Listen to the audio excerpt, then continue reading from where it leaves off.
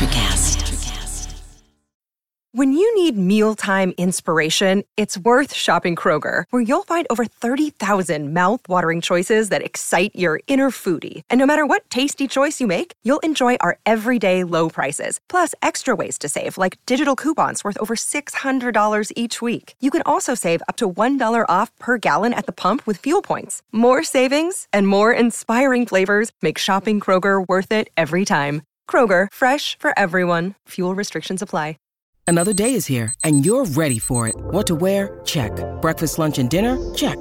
Planning for what's next and how to save for it? That's where Bank of America can help.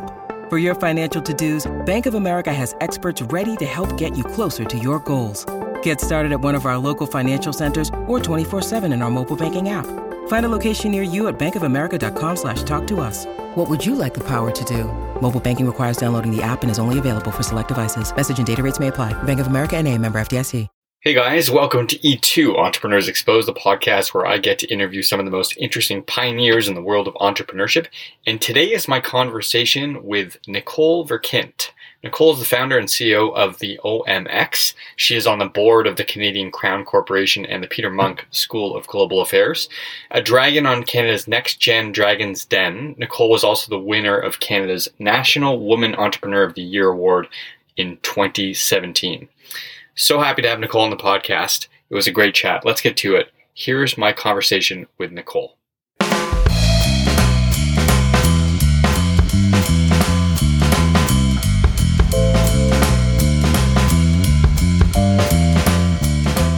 Nicole, thanks for coming on. I guess I'll start out by asking you what OMX does. Say you're at a dinner party, it's a layman. How do you answer that question? Yeah, I'm the life of a dinner party, I have to tell you, when I start talking about procurement software. At a high level, it's really a procurement software for organizations that want to buy locally. So, I mean, that's the easiest way to describe it. It's a buy local procurement platform, but it's obviously a lot more complicated than that. When I started it, and my first startup was in a manufacturing business that sold to governments, and there was this still is this very complicated policy that requires government contractors to track the exact local content throughout their supply chains and report it back to the government that they're selling to. And then incentivizing those companies to increase their supply chain, various different supply chain metrics, such as percentage of small business, percentage from each region across a country, percentage of indigenous or aboriginal. And there's a whole bunch of different targets depending on the country, depending on the policy, depending on what type of procurement they've been working in. So it can be very complicated. And the interesting part and one of the major trends is that we're seeing more and more of this desire for the government to increase the amount of economic benefits that they get from the spending that they're having with their government contractors. But at a high level, it's just a procurement platform that focuses on buying local. But it really, really drills into multiple tiers in a supply chain to be able to really figure out how local something is and to provide all of that reporting that's required. That tends to be quite complicated and requires a lot of collaboration within multiple tiers of a supply chain. So hundreds of companies would have to be able to report in on certain metrics to manage one program. We're basically replacing extremely complicated Excel models and hiring of consultants to call up hundreds of suppliers and ask them questions and fill out forms and, printers and faxes and all that kind of stuff. I know you guys started out in the defense sector. Are there any other sectors that you guys focus on? Well, we got started in the defense sector because they had the most stringent regulations when it came to having to fulfill their buy local requirements. There was legal obligations, financial penalties. So they had the strictest obligations, but we've been finding almost the exact same thing in energy. So if a pipeline gets approved or various different energy related projects, then the government requires certain buy local, and there's lots of agreements that are made with local indigenous. And so energy is a big sector for us. Mining is a huge sector as well, all around the world. And we're seeing that trending upwards, especially in places like Africa and South America, where countries need to see what the local benefits will come from that company's supply chain before approving the mine. And then infrastructure. So, if we're going to build a road or we're going to spend government money on major infrastructure projects, what kind of return are we going to get within our economy and society? They usually want social benefits too from what that company is going to buy to build that project. So Defense and aerospace were the two most obvious. Energy, mining, and infrastructure are kind of the next most obvious. As we continue to see, an increase, the increased rhetoric going towards more protectionism, started with Trump, and obviously we've seen it in Europe, and we're starting to see more and more of that around the world. I think we're going to see just a more general desire to understand the local content in a lot of different products. And so I think it could go even wider, where you could say, there was the famous case of the air conditioning company when Trump found out that it was really made in Mexico, and he went on a rant on Twitter. We could start to say, well, how American is this air conditioner? Or, if the Mexican government owns a part of this or subsidizes this, how much of the supply chain or content or how many jobs is it really being created in Mexico from this product? So it could go wider, just based on some of the trends that we're seeing and some of the rhetoric, again, that we're seeing in the language that's coming out of some of our political leaders. I don't know how deep it's going to go, but when you're talking about it in that light, it's usually more referred to as just country of origin tracking, or, how much local content really is there in a product. You mentioned your first startup in the manufacturing sector, but I want to stick with OMX for a second. Do you remember the moment when you decided that you needed to launch the company? Well, I got fired, so I sold the company to a private equity firm and thought I'd be working for them for many years, and didn't work out. And I literally thought I need to start something else. And so the only sector I had a really deep understanding of was government procurement. So my first startup had bid on a U.S. Department of Defense contract and was a supplier to a company that had that contract and was basically manufacturing some products offshore. And so I understood government contracting. I understood the paperwork that had to be filled out. I understood the incentives these companies had to source locally. And, at that time, I'd been in that startup for 5 years. And so I was 27. And it was pretty much all I knew. But I also knew technology, and just from using it. So I was using LinkedIn. I was using Facebook. There was a product on the automotive side that I used sometimes called MFG.com, which was a very early e-procurement solution.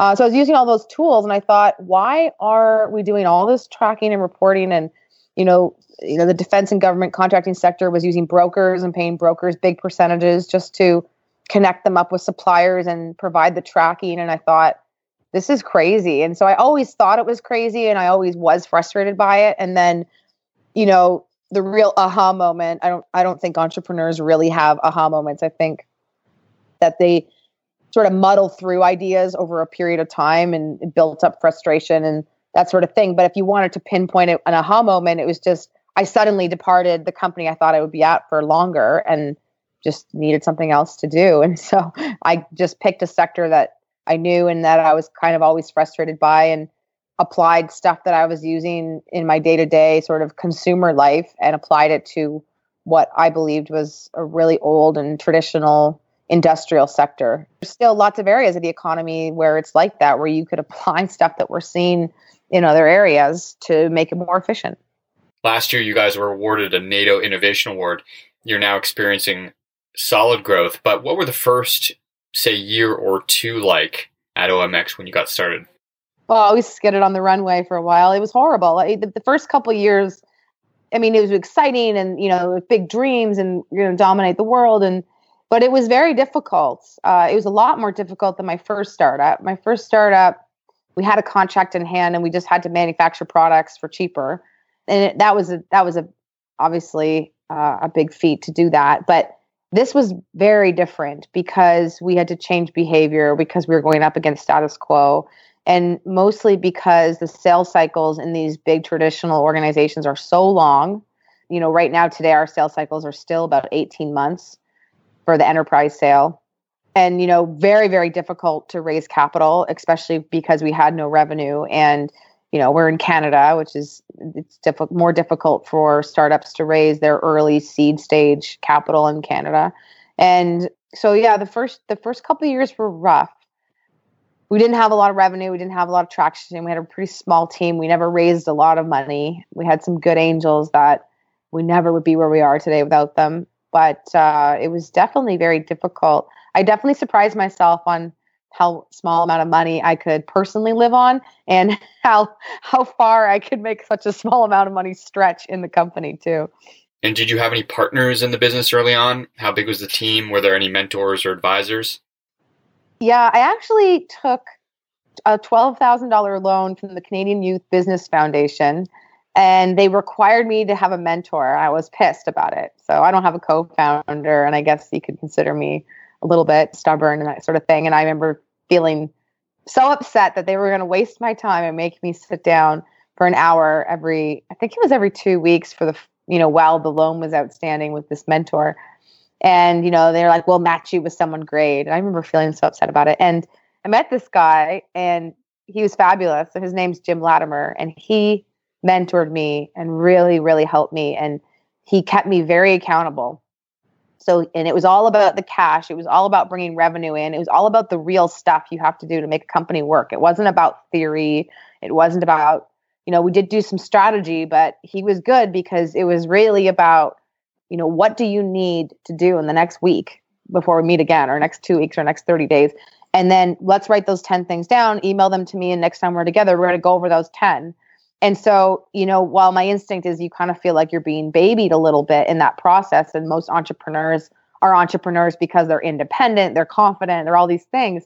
But having a mentor for me was absolutely invaluable. And it was someone who had built software platforms already, knew what it cost to build it, and knew how hard it is to get people to change behavior, et cetera. So, and a very sales-oriented, sales-focused mentor was really good for us because that's how we got through that lull of, almost running out of money many times. We didn't rely on raising a big Series A round. We just focused on sales. I want to stick with the mentoring thing just because I'm curious. It sounds like you were resisting having one a little bit. I know lots of entrepreneurs would love to have an experienced mentor early on. Why were you so resistant? Well, my worst quality, which is probably my best quality too, is that I'm just so impatient. I don't like wasting time. So I saw it as a time waste to have to sit down, drive 20 minutes out to this location to meet this person. I think we had 2 hours booked off. And I remember thinking, this is half a day.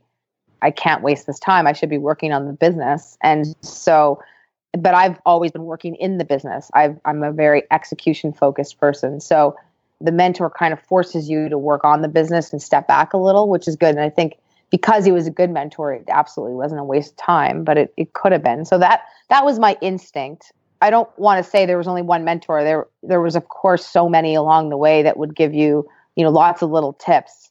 I think it's really good when you're starting out because you can admit that you don't know what you're doing and people will help you. So that's really good. I've also was very lucky because I grew up in an entrepreneurial family. So my parents were entrepreneurs and I sort of didn't realize it, but was being mentored for a long time at the breakfast table and all those different situations. My parents were fighting over cash flow and, all that kind of stuff. So, I had them and I had, all through university, I went through programs where I shadowed entrepreneurs and I tried out different business ideas. And, I went away one summer and taught entrepreneurship and worked with entrepreneurs. And so I was constantly picking stuff up along the way. So I think with most people, you have to commit to this lifelong idea. And, my biggest thing is I read biographies like crazy of entrepreneurs and lots of other leaders and that kind of thing. And so I think you're picking up stuff everywhere you go. But, one real mentor that keeps you accountable and is about the execution and about what really has to get done, which when you're in your early days, I don't care what you say, it's all about cash flow and, just getting through each next step. Then I think that's pretty invaluable. Your parents were entrepreneurs, and then you said you went to business school.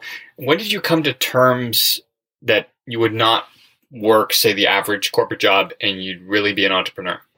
I resisted it, actually. I had no interest in working in the family business or with my parents. I reminded them of that constantly throughout university. And I did get a job this marketing advertising job right out of university. But I thought it was the opposite of being an entrepreneur because we were interviewing, political leaders and that sort of thing for these country reports. There were inserts into magazines. And so I really liked political science. And that's what I took as my undergrad before I went and did the business program at Ivy. And so I sort of thought this was an anti-entrepreneur job, but my compensation was 100% commission based. we did the interviews and then we were unleashed to sell advertisements for these inserts. And it was very entrepreneurial. I thrived in that environment. And so I just couldn't escape it, I don't think. And then my first startup was perfect because it was almost kind of like entrepreneur training wheels where, I was able to get a contract and my parents helped me kind of navigate the government contracting world and figure that piece out. But then I was on my own. It was my own company. I had 100% of the shares and I went down and started it. But I also got some support along the way because it was a market and it was a manufacturing process that they were kind of familiar with. So it was kind of the best of both worlds in that sense. I don't know if that answered the question. When did I know I was going to be an entrepreneur? Yeah, I think I resisted it when I was at Ivy and I graduated in 2007 and the dream was to be an investment banker. Everyone wanted to be an investment banker or a management consultant. And I went to management consulting interviews and it was horrible. I bombed them so badly and it just didn't fit. And I felt like an outsider. It wasn't popular or cool to be an entrepreneur then at all. And then I went and did this weird advertising job. And in 2008, financial crisis hit and most people lost investment banking jobs and they were all looking into other stuff, including entrepreneurial ventures. So I think it can be difficult for students when something can be in vogue. And for me at the time, entrepreneurship definitely wasn't. So going back to your experience in business school, can you directly attribute anything that you learned from that experience to what you're doing now in your entrepreneurial life? And if so, what are those things? Yeah, I mean, of course, you never know exactly what is contributing. And I absolutely believe that there was a lot of stuff throughout the business program that, for instance, I like the case method. I think the case method for teaching business to students is really good because you put yourself in the leader's position. What would you do if you were this person, if you were in this position? And I think that is more realistic and more real life than reading a textbook and, understanding hardcore calculus and, a bunch of stuff that you might not use. So I think the case method was really good. I'm really grateful that I took all the accounting classes and all the basic boring stuff that you need a good, strong financial foundation as an entrepreneur. You need to understand and know your numbers and you really, you have to be the one building the models. You have to know how they work. So I think having that foundation is really important for anyone that goes into entrepreneurship. I don't think you have to go to business school to learn it. The one thing you don't need I don't think you need the letters, right? You don't need the fancy MBA necessarily. If you can learn your fundamentals in a couple of years, then I think you're good. A lot of people say business school is about the connections too. And I think for sure a little bit, but there's lots of successful entrepreneurs that haven't gone through formal business programs. I want to switch gears a little bit and ask you about your hiring practice. What do you look for in a candidate, say beyond the university degree or the letters, as you say? And what's the hardest thing about the hiring process?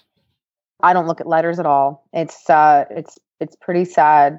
Some of my best employees don't have university degrees at all. And just because you've got an MBA doesn't mean that you're definitely going to get paid more. It's about the value that you're bringing back into the company. So I think there's a lot of young people out there that have been sold a dream that doesn't necessarily translate, definitely not in the entrepreneurial world. It might in the more traditional corporations. So I don't think a fancy university degree with a lot of letters and all that stuff directly translates all the time and directly definitely in entrepreneurial environments.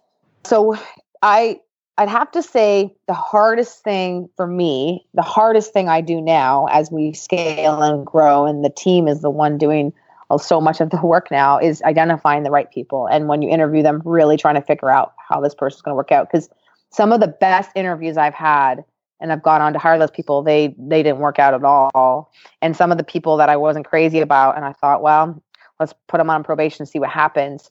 And they really work out well. And what it tends to come down to is attitude and culture is really where I try to identify it. So it's really in somebody has to want it badly. There has to be some reason. So, I've had some young people that I've brought in that, they maybe have been funded by their parents, and their parents are paying their rent, and so they don't really, there's nothing, and that might not be the source of it, but there's nothing where they don't have to make it work. If they don't get the commission, it doesn't really kill them. They're still their lifestyle won't change. Whereas you get some other people that, they're really trying to prove something. They're really trying to make this. It just depends on to me, that's been the big differentiator is when you come in, how do you approach things, and how bad do you really want it? How bad do you want to accomplish this? Okay. So you mentioned the most important things boil down to attitude and culture. How do you filter for that? Is it a gut feel thing? Well, my COO has been very good, like COOs are, in putting a process together and having sort of common questions where multiple people, when they do the hiring, they can contribute to it. So there kind of is a process. We have specific questions you ask about, how you handled certain failures that you've had and that kind of thing. Mm-hmm. Unfortunately, a lot of it still is gut feel. And the problem with your gut is it can definitely be wrong. For me, the only thing that's worked, unfortunately, because it's a bit messy, is you try to bring them in for a trial, or you try to bring them in for a month and say, let's see if you can get this done. And if they are even willing to do that, then it usually means that they really want to make it work. Okay, I want to take a quick right turn. What if someone wants to try their hand at creating something, testing an idea or doing a startup, and they're currently employed full-time? How would you recommend that they go about doing that? So I'm a fan of them doing it on the side to start. A lot of people say, if you're going to go raise money from investors and do a startup, you need to be doing that 100% full-time. I've been making investments in startups the last year, and there's already been a couple that have failed. And the reasons have been that entrepreneur is not 100% focused. So once you take real money from real investors, you raise a proper round, you need to do that full-time. But I'm a big fan of lots of people that are in full-time jobs and they need that job, rely on that job to make their rent payment or whatever, to do a bunch of tests on the side. So, can you build a little bit of a beta of what your idea is, and, walk out onto the street and ask somebody that is in that target market, will you give me $10 for this, or whatever the idea is. So to play around with it, because everyone's idea changes so much. My first idea of what OMX would be is just so different than what it is today, because it's evolved so much based on staying very close to our user base and really understanding where their pain points are and how painful it is in those points. So, okay, that person did tell me it's painful, but you don't find out until you ask them for money if it's painful enough for them to pay for it to go away. So, do you have a slight toothache, or rip it out right now and I'll give you $1,000 to do it. So you need to test those thresholds about, they told me it was something that bothered them, but is it something that they will pay for, because by changing it, it's going to dramatically bring them more value in a dollar amount that's more than the amount that they've given you. Mm-hmm. So all that to say, I would recommend to somebody who's looking to test out new ideas, I would recommend that they run tests, they talk to potential users, they actually ask them for money for the idea to see if they would pay to use something like that, and try to get as much information as they can. So you're not doing that in your first couple of weeks, and just get prepared to do whatever you think the next step is. It might not always be raising money. There's lots of startups that do well, and they don't go through the traditional seed, Series A, et cetera. And thinking about that same employee, say they wanted to stay within the organization, but they want to get their idea approved, how would you advise a junior employee, say, to run that idea up the food chain if they want to get something going? How would you recommend that junior employee get noticed or get their idea noticed?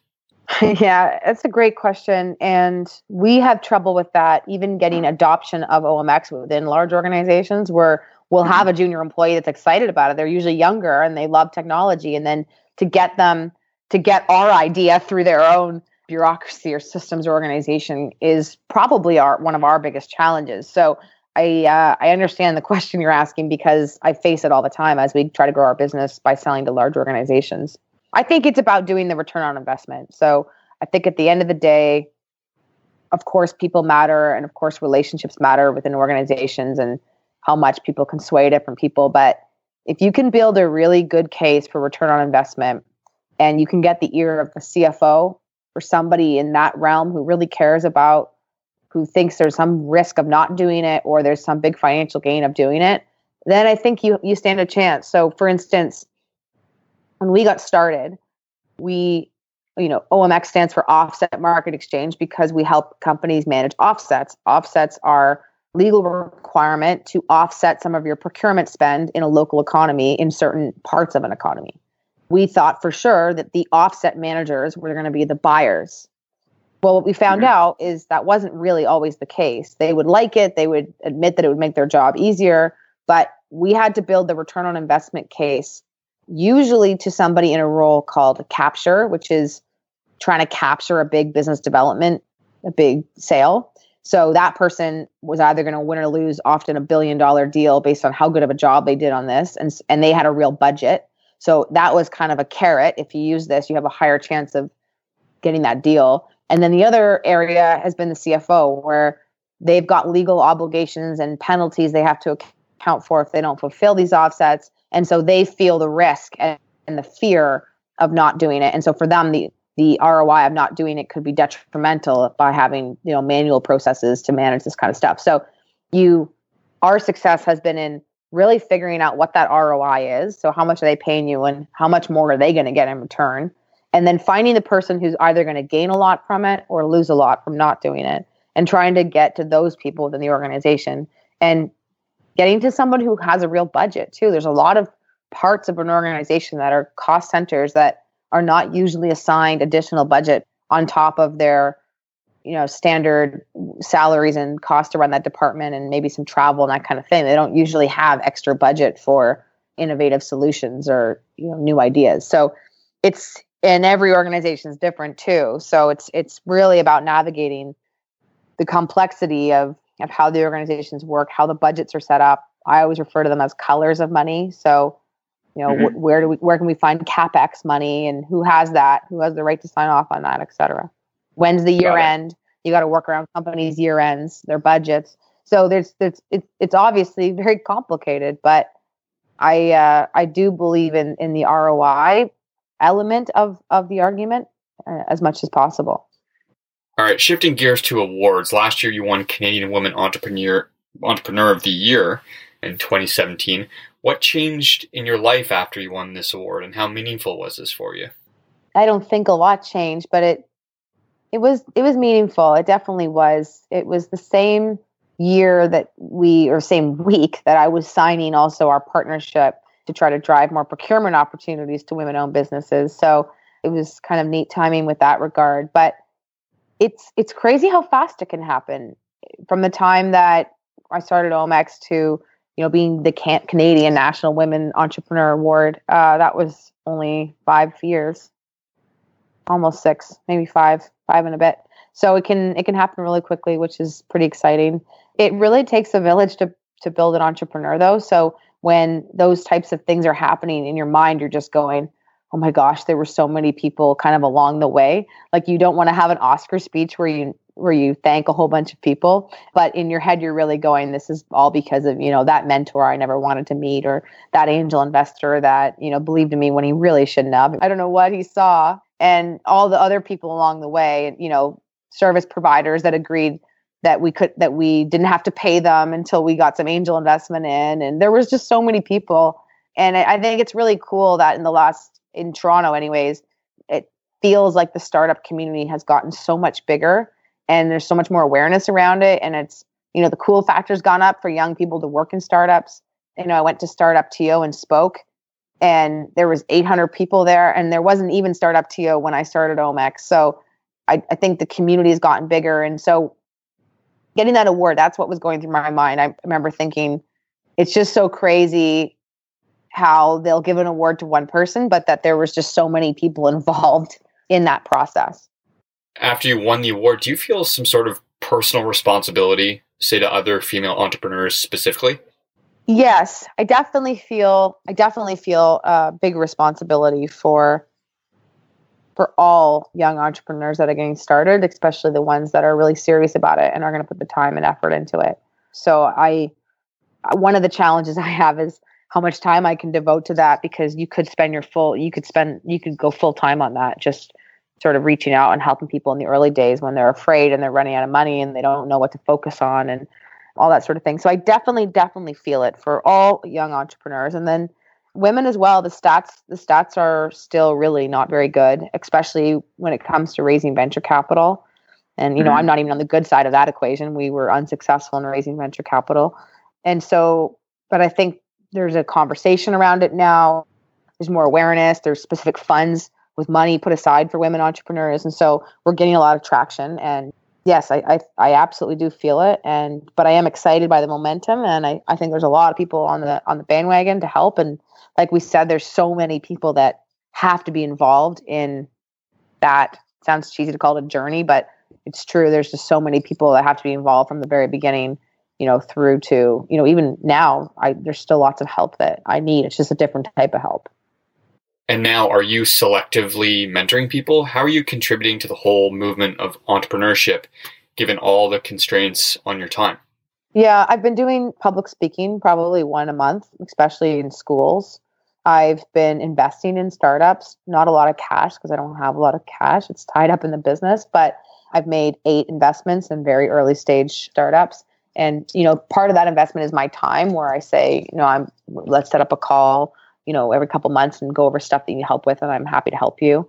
And then it sounds almost like too efficient or cold, but a lot of startup entrepreneurs really want to take you for lunch or have coffee, that sort of thing. But I'm at this point where I'm saying, let me know exactly what you need help with. I'd love to help you. Just send me some points, and if I can make some email introductions, or if you're looking for organizations to talk to about raising capital, or just let me know and I can respond. So I'm trying to be able to help people while also acknowledging that it's incredibly busy with everything at OMX and driving that growth.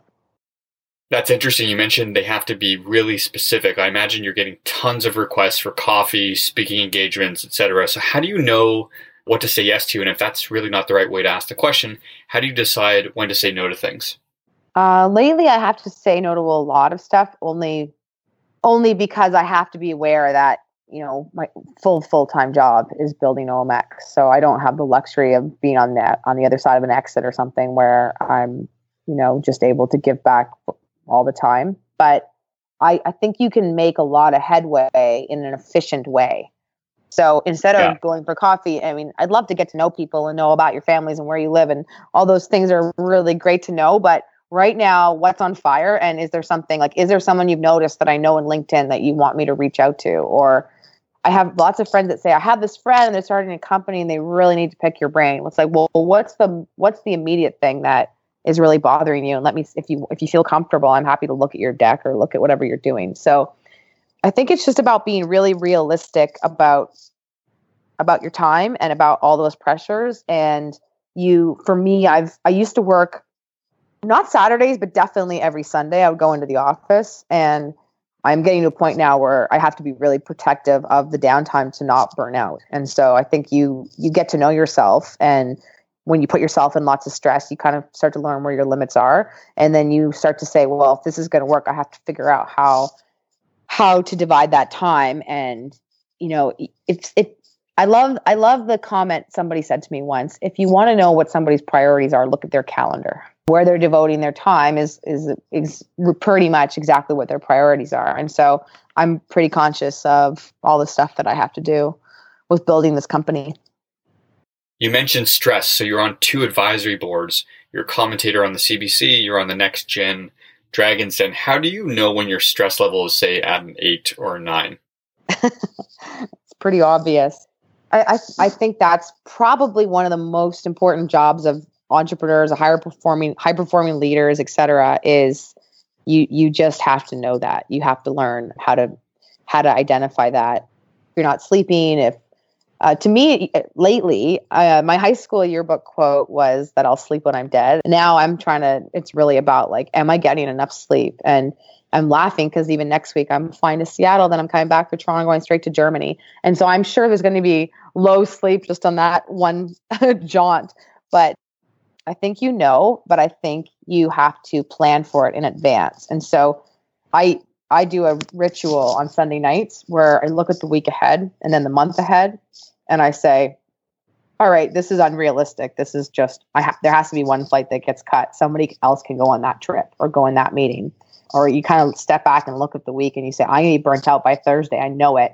I can't do that dinner. It's not that critical and someone else can go. So I think you start to get a good feeling for, do you need 2 nights off a week where you're not at an event? And, once a month, should you take, a week where you're not on flights, on international locations? Like everyone's got their own metrics and they've got their own stuff. And people have different personal commitments as well, too.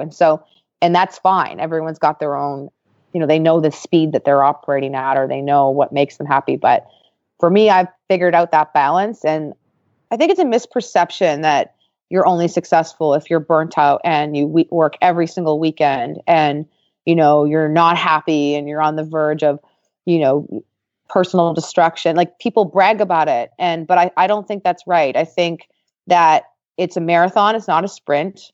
There's no overnight successes. Like I've been at this entrepreneurship gig for like 11, 12 years now. And so you can't go at top speed that whole time. You're going to be in a crunch week where you have a lot of travel, or you have a bid that's due to the government or a client, and you're going to miss some Christmas Eve activities sometimes because you're finishing something. I mean, I'm thinking a lot. 2 years ago, I spent Boxing Day all the way through New Year's on site with a client in Brazil.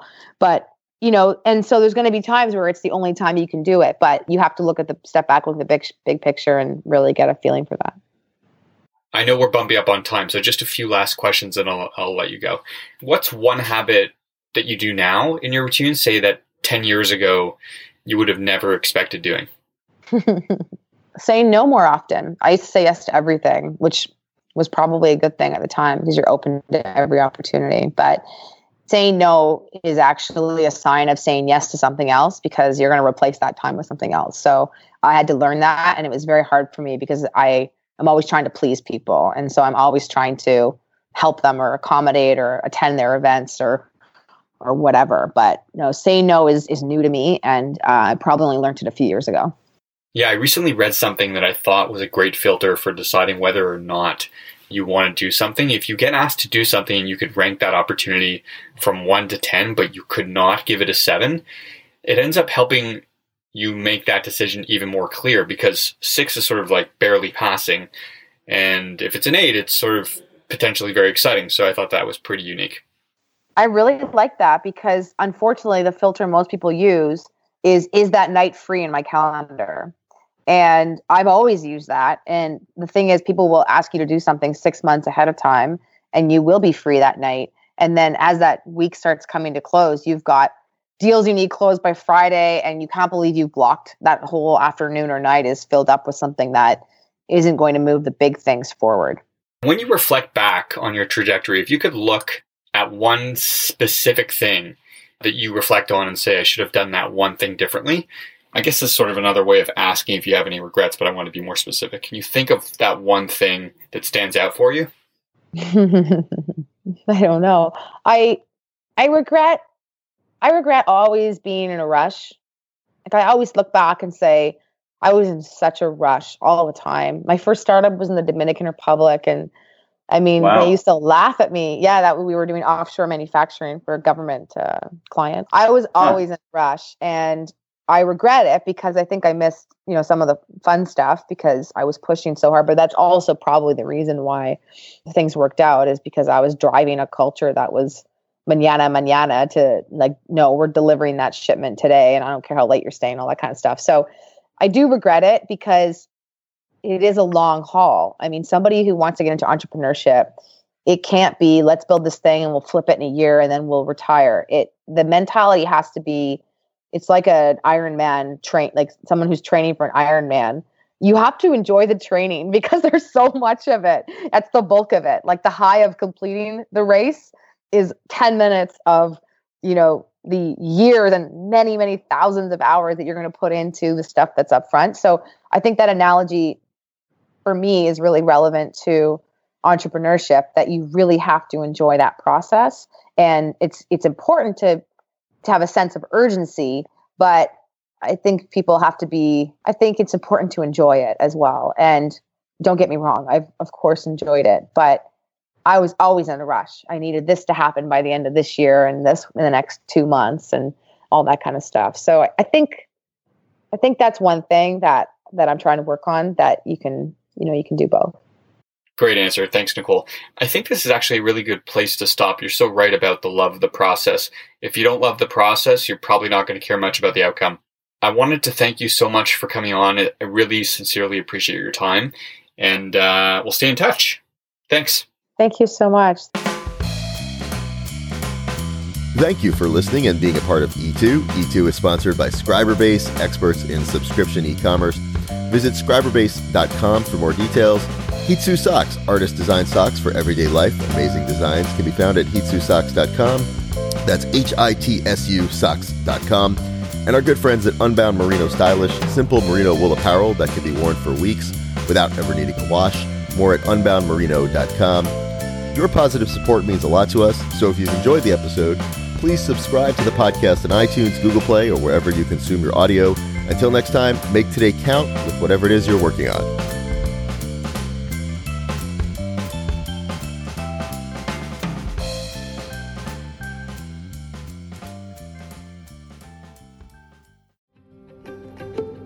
Have you ever wondered what actually happens in Congress every day? Stay informed on Capitol Hill's daily happenings with a concise, factual summary of the Senate and House of Representatives' activities from the previous session, free from bias, on the Congressional Record Daily Digest podcast.